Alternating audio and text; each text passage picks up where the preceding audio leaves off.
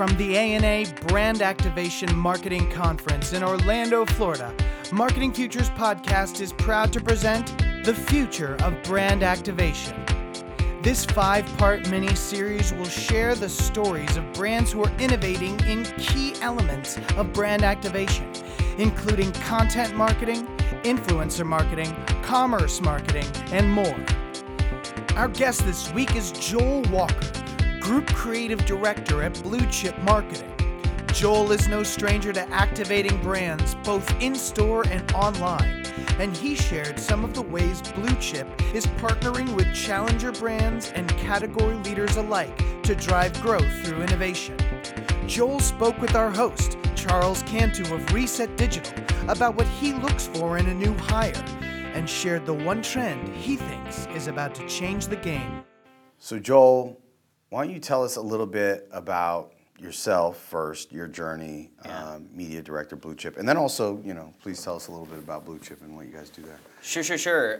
So my journey is it's weird to talk about because I'm sort of still on it, right? I started at BlueChip right out of school 15 years ago. And we were a relatively small shop back then, 15 people. Yep. And I started in the account service capacity, and loved creative and had a creative internship right before I started where I wrote a lot of copy. And I just was like, hey, if you guys need any creative help too, I'm happy to help. And at the time, being only 15 people, it was like, absolutely, whatever you can do, here is, and, before too long, I started to see the trend of more and more creative projects and less client service. I think BlueChip's always been that kind of place where you can step in and really make a difference and enact change. And even, now that we've grown to upwards of 120, 130 people, we still have that same sense of empowerment that comes in with every new employee, and the opportunity to make a difference is still very much a part of our DNA. So that's why I like to think, I'm still sort of on that journey. I wore the account hat, played around in media for a little while. What a disaster. Then I shifted officially and completely over to creative, and now as a group creative director, manage a department of 30 plus people. So it's one of the great fortunes in my life. That's fantastic. We're at the Brand Activation Conference at the ANA, so tell us a little bit about brand activation. You've got a few stories. One in particular, Fisher Nuts, kind of stood out. So why don't you tell us a little bit about Sure. that? Well, at BlueChip, we're a very results-oriented agency. Entrepreneurial in spirit because we're fiercely, independent as an agency, and therefore, when results are sort of your nexus point, you're constantly focused on not just the right ways to activate ideas, but how are those ways you're going to activate directly going to tie to a sales story or results story or an influence story. So it's very much a part of how that agency looks at a project from the outset. Yep. So Fisher was an example where, we had a challenger brand in Fisher baking nuts where it was just sleepy. It was just a sleepy category. Yep. There was not much action. Diamond was the share leader, but even they weren't really doing anything because at the end of the day, baking nuts, they're just raw nuts in a bag, and they're just going to go into your brownie, into your pecan pie, and that's about it. Was sort of the mindset back then. Sure. But Howard Brandeisky from JBSS, John B. Sanfilippo and Son, who owns Fisher Nuts, he recognized an opportunity, saw white space that nobody else really could. And while he was so far behind in share points, it didn't matter. He saw a way to innovate that category, and it was with something really super simple and seemingly basic in stand-up resealable packaging. If you looked at the baking aisle about 8 to 10 years ago, and just be like bags that sort of lay down. Yeah. They've got a little bit of iconography on the sides of the bag so you can see what brand you were looking at. But really, you were just grabbing a bag of almonds. You were just grabbing a bag of pecans. It did not matter. All of a sudden showing, a stand-up bag and a bag that could reseal you're starting to develop a little bit more of a story, not just for the retailer who's really excited about brightening up their shelf space, but shoppers were sort of delighted by it too. All of a sudden they were able to see inside the bag. They were able to connect this idea of freshness to the resealable nature of the package. Because the idea of your baking nuts going rancid over time is just obviously a very negative attribute. So it was all of a sudden these new kinds of things to talk about, get a conversation going, and then all of a sudden you got innovation on your hands, and it's not shiny, it's not sleek, it's not tech, but it's innovative and it's different, and it gave us a permission to talk about something new. Can you also just maybe take us through the challenge, the actual challenge that they presented with you, and kind of the process, what that was like? Sure. Because that might be helpful to the listeners and traveling on that journey with you. Absolutely. So the challenge was how many share points they were behind, and whether or not they should even keep this brand alive. Right. Howard was brought in, admittedly, I think, to sort of shake up the snack category for them. And he, has since done so. But like I said, he saw that opportunity in baking nuts, and with the bag came a new sense of inspiration for us to sort of like, okay, well, what does this conversation mean? Okay, we're stand-up bag, resealable. Okay, like that connotes freshness. Freshness connotes, in the marketing context, something new. And this idea of a fresh twist or putting a fresh twist on your recipes was sort of like where we took that brand story. So we took it from a very functional attribute-based level of this resealable package into this conversation about freshness. And then all of a sudden it was like, these nuts don't have to be just confined to like brownies, pecan pies, and some of those dishes that I talked about before. Like they don't have to be just baking nuts. They can be recipe nuts. And all of a sudden that opened up a new door for us, because as you'll remember, like around that time, there was a huge cultural resurgence in culinary curiosity. Right? Like the amount of TV programming that was just, making its way through people's televisions, inspiring people, like whether it's Top Chef or shows like Chopped on the Food Network. And people were consuming content about food as much as they were consuming food. Getting inspired themselves to try new things in the kitchen. And my favorite was Food Network at the gym. I never understood that. Totally.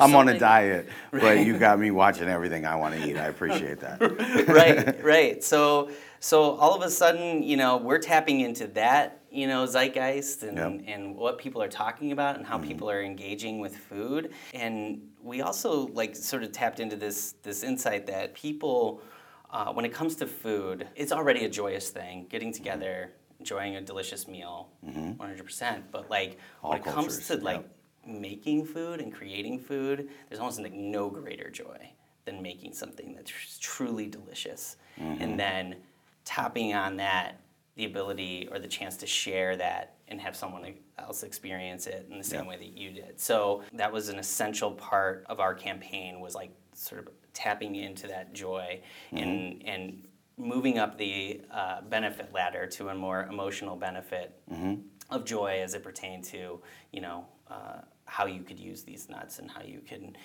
inspire new kinds of dishes. So we took that insight and that idea, and we developed the, Live Life Unshelled campaign for Fisher. Because people are hesitant to try new things in the kitchen and explore, but recipes don't have to be rules, Right. There's a way for you to make it your own. There's a way for you to add that fresh twist that I was talking about and come out of your shell. So that's where we ended up with the campaign, but we needed the right outlet to spread that message, to have that conversation. Right. So we needed to go to where people were already engaging in that conversation. For you, it was at the gym, apparently, but it was finding the right partner to share that conversation with, or to lead that conversation for us, and it was the Food Network. They just ended up being the perfect media partner for us, and they truly treated us and we treated them like partners. It was a reciprocal relationship in terms of its collaborative nature, And ultimately, we got the great fortune of working with Alex Garnaschelli, who was a rising star at the time in the New York food scene, and just on the precipice of winning Iron Chef on Food Network. So we were able to leverage her personality and her talent and a lot of the communications that we had. Things that came in the form of your traditional media partnerships type stuff, like on-air vignettes that appear in between, bits of programming that feel a little bit like native content to everything that you're watching. Recipe-oriented content, but still very much an ad for Fisher. And we've been able to evolve those over the years to your standard print work. But from there, it sort of truly evolved to places that I don't think Food Network even thought of as a way to run their media. And a lot of that was, just brought on by like the shifting trends in media and like the role of social, the role of Alex and her social properties. I mean, she's just as engaged. Whenever we connect with her, whenever we're shooting something with her, she's always volunteering, like, hey, do you want me to post, a few more posts on my Instagram? I'm cool with it. And it's not on your traditional menu of options that you typically get with a media partner like that. So we were able to all of a sudden expand what we were doing with them. And then the print work started to evolve to like fold out, die cut, recipe cards that you can tear out, pin codes that drive you and the shopper directly to Food Network's Pinterest page to get more recipe inspiration. And here, before you know it, Fisher, in the context of Recipe Nuts, was really small at the time. Like I said, had this feeling of getting to the big leagues. They're on Food Network. Alex Garnaschelli's talking about them on the air. She's talking about them in her social outlets. She's talking about them in her restaurants. It was a big deal. Influencer marketing is projected to be a $101 billion industry by 2020. Yet influencer marketing operates within a complex, rapidly evolving ecosystem with rising levels of fraud. The ANA's 2019 Influencer Marketing Guide is your trusted source for everything you need to navigate influencer marketing, from brand case studies to expert perspectives on hot-button issues and metrics for influencer compensation and standard engagement rates. Visit ana.net/influencer-marketing today and click the Playbooks and Guides icon to download your free influencer marketing playbook and guide exclusively for ANA members. So what, lessons learned, but what were the results? So did they move the needle on the rate? Only 24 share points. Wow. Total. That's pretty fantastic. So took over category leadership. And this was 8 years ago, so I think they took over category leadership about 2, 3, 4 years into the campaign. And then we've just been able to continue to leverage it to find new ways to reach consumers, influencer programs, our own social media, and content creation in-house at BlueChip, and truly unite that attribute that started with that bag and that idea of not just consumers or shoppers coming out of their shell, but the brand itself sort of coming out of its shell a little bit and trying something new. So there's a nice synergy there and a great story. So one thing that takes people out of their shell, obviously, is alcohol. And you've got some experience with Brown-Forman, a.k.a. Jack Daniels. Yeah. Talk to us a little bit about, I used to be a big whiskey lover when I used to drink. I don't drink anymore. But Jack Daniels is a staple. So let's talk about, how do you innovate on something that is just so tried and true? Totally, and in such a complex category. Right. But we needed a way to educate and inspire in aisle because, like the food context in the case of Fisher, people are leaning in more than ever into sort of alcohol, spirits in general, mixed cocktails, entertaining, the list goes on, right? The whole thing. Exactly. Yep. So people are leaning in, they want to learn more. So it was a far cry from the raw nuts issue with like the baking aisle. I was like, this is lazy. It's way more excitement in the alcohol aisle, but very complex. So buying the right whiskey is stressful. nowadays. It feels like you don't want to show up with the wrong bottle in hand, So whether it be for yourself or as a gift. Too peaty, too smoky, like you don't want to be that guy. Right. So you want to know a little bit of everything. So the chatbot that we created for this program, Straight from the Distillery, was it helped shoppers pare down the overwhelming amount of options. And in this case, we used Facebook Messenger. Okay. And it started with a scan of a code featured in some in-store POS. And then that introduced shoppers to the Whiskey Whisperer. As a Sherpa of sorts for spirits education and cocktail inspiration. So, as is the case for all chatbots, you have to create this intricate map, decision tree, if you will, that tracks with various responses and interest paths of the user. It's very much like a choose your own adventure game design, right? Totally. Yeah. So, like if they have this kind of answer, it directs them here. I'm looking for recipes, or I'm looking for taste profiles or whatever. And it unlocked this evergreen library of content and assets that we created from, like I said, flavor profiles, recipes, pairings, and et cetera, et cetera. And suddenly that shelf space that feels so limited as you're seeing, like bottle after bottle after bottle, and what's the difference between this whiskey, that whiskey, blah, blah, blah, blah, blah. It all of a sudden made our shelf space not so limited.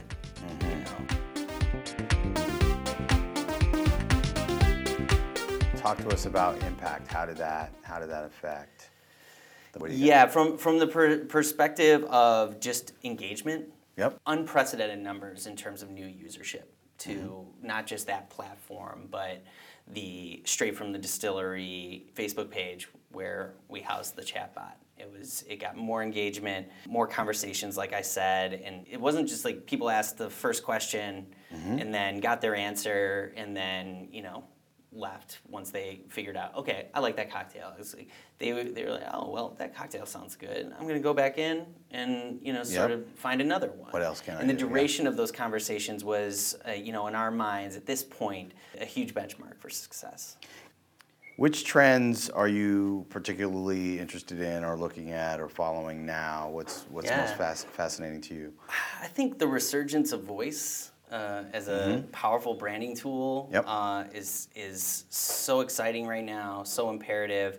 And that's from voice assistant technology to podcasts like this one to even radio is not dead. Like Never radio was. is very, very much a thriving opportunity for any one of our clients and a way to connect with consumers. And like we put a lot of emphasis on our tone of voice work in terms of our like brand foundation work that we do at BlueChip, and tone of voice is such a specific part of that, and it can't just be a couple of words. I mean, I'm sure everyone's familiar with the traditional brand archetypes model, and it's more I wouldn't relevant. assume that. I think that our category, quite frankly, has forgotten more than we remember at this point because of all the innovation that's happened. I mean, in those kinds of models, figuring out if you're the outlaw or the magician or what have you is more important than ever, because you actually finally have the opportunity to establish that voice in ways other than television and other than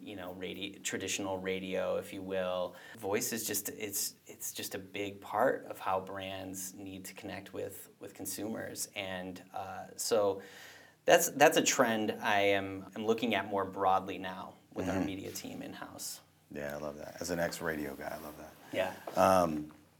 Well, there are a few questions that I tend to ask everybody. First is, would love to get your thoughts and opinions on diversity and inclusion. It's a hot topic. Absolutely.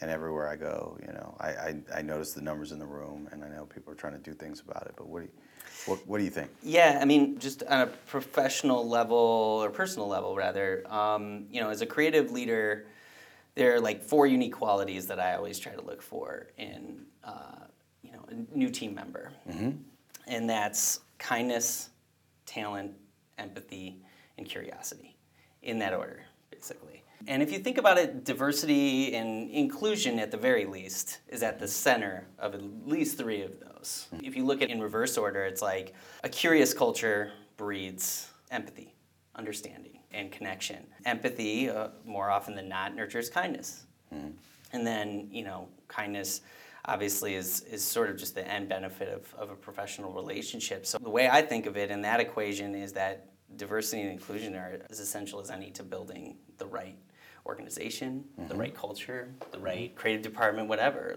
And I think all agencies have room to grow in that, and a lot to learn. But that's certainly something that's reinforced at BlueChip. And at BlueChip specifically, I have the privilege of working with a lot of smart, brilliant women and really senior high-level roles at the agency. And, obviously we focus on shoppers in a lot of our work. Yep. And shoppers are typically still the women of the household. And to have the brilliance that we do at the helm at BlueChip with the women in leadership roles, we know we always are able to tap into the right voice. We're able to tap into the right insights when talking to that shopper. So we're very fortunate to have that at BC in particular. But then beyond that, I think our culture at large, not just the marketing industry, but nationally and globally, so desperately needs to embrace the benefits and essential necessity of diversity and inclusion. And inclusion, America is currently 40% non-white. And, by 2040, it'll be a minority-majority culture or country. So you do start to see that in marketing efforts, the rise of stories about the perspectives of women, minorities, size positivity, LGBTQ. There's just a growing and emerging amount of content and brands trying to tap in and reach that consumer. I know we're trying we're on the precipice of doing that for another Brown-Forman client, Chambord. And celebrating Pride Week with that brand. So we're very fortunate to be at the center of that conversation in that regard. But then you gotta look at the proliferation of streaming services like Netflix and Hulu that have so much content that doesn't have to be one size fits all anymore. Right. You have shows about Indian Americans like Masters of None, or this new show on Hulu that I absolutely adore called Rami.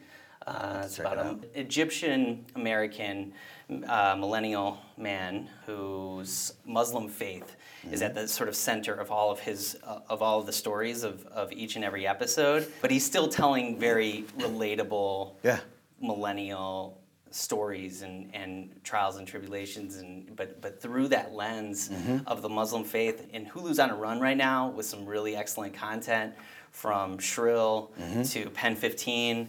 Both of those were some of my favorite TV shows of this past year, but Rami takes it to another level. It's just a really, really brilliant show, and just shows that the content's there to learn and be curious and have empathy and be kind. Amen. All right, so the hardest question that you're going to get today. Favorite album of all time. Why?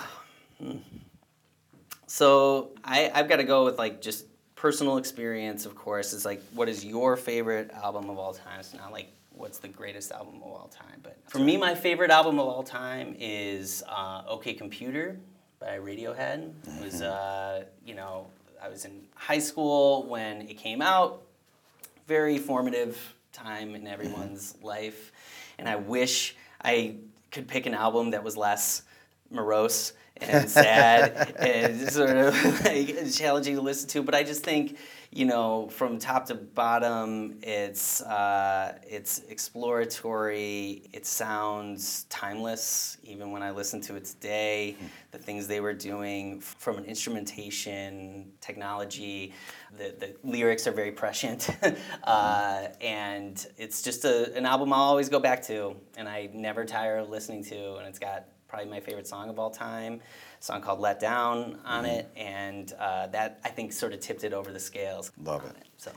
And what are you listening to now, and why? So a lot of great music's come out this year, man. It's the new Vampire Weekend album that came out a couple weeks ago is outstanding. It's really listenable, really enjoyable, just very positive and optimistic.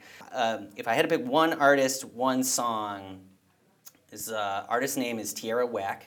Okay. She's a hip-hop artist from Philadelphia. She's got a song called Only Child that just came out this year. She's dropping a bunch of singles sort of right and left. After last year, she came out with a concept album, a video concept album, where every song was just a minute long. And it's an enjoyable 15 minutes. I'll tell you that. Like, the music is so outstanding, but it's so frustrating because you're like, anytime a song ends, you're like, why? Tiara, why? Like, I was just getting into that. Right. I was just vibing to that. What are you doing? Keep going. And nope. She just said, I'm just creating all these little snippets, and she had a corresponding video that came out with the album, so you can watch it that way versus listening to it. But I cannot wait for her new album. If Only Child is like what I get when she gives me more than a minute, she gives me up to like 3.5 to 4. Mm-hmm.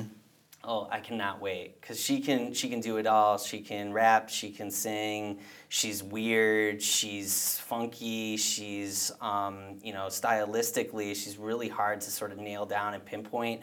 And I'm fascinated by artists like that. I think that they are. If you can't be that kind of artist that sort of appeals on all these different senses and styles, then I don't know, you're missing out.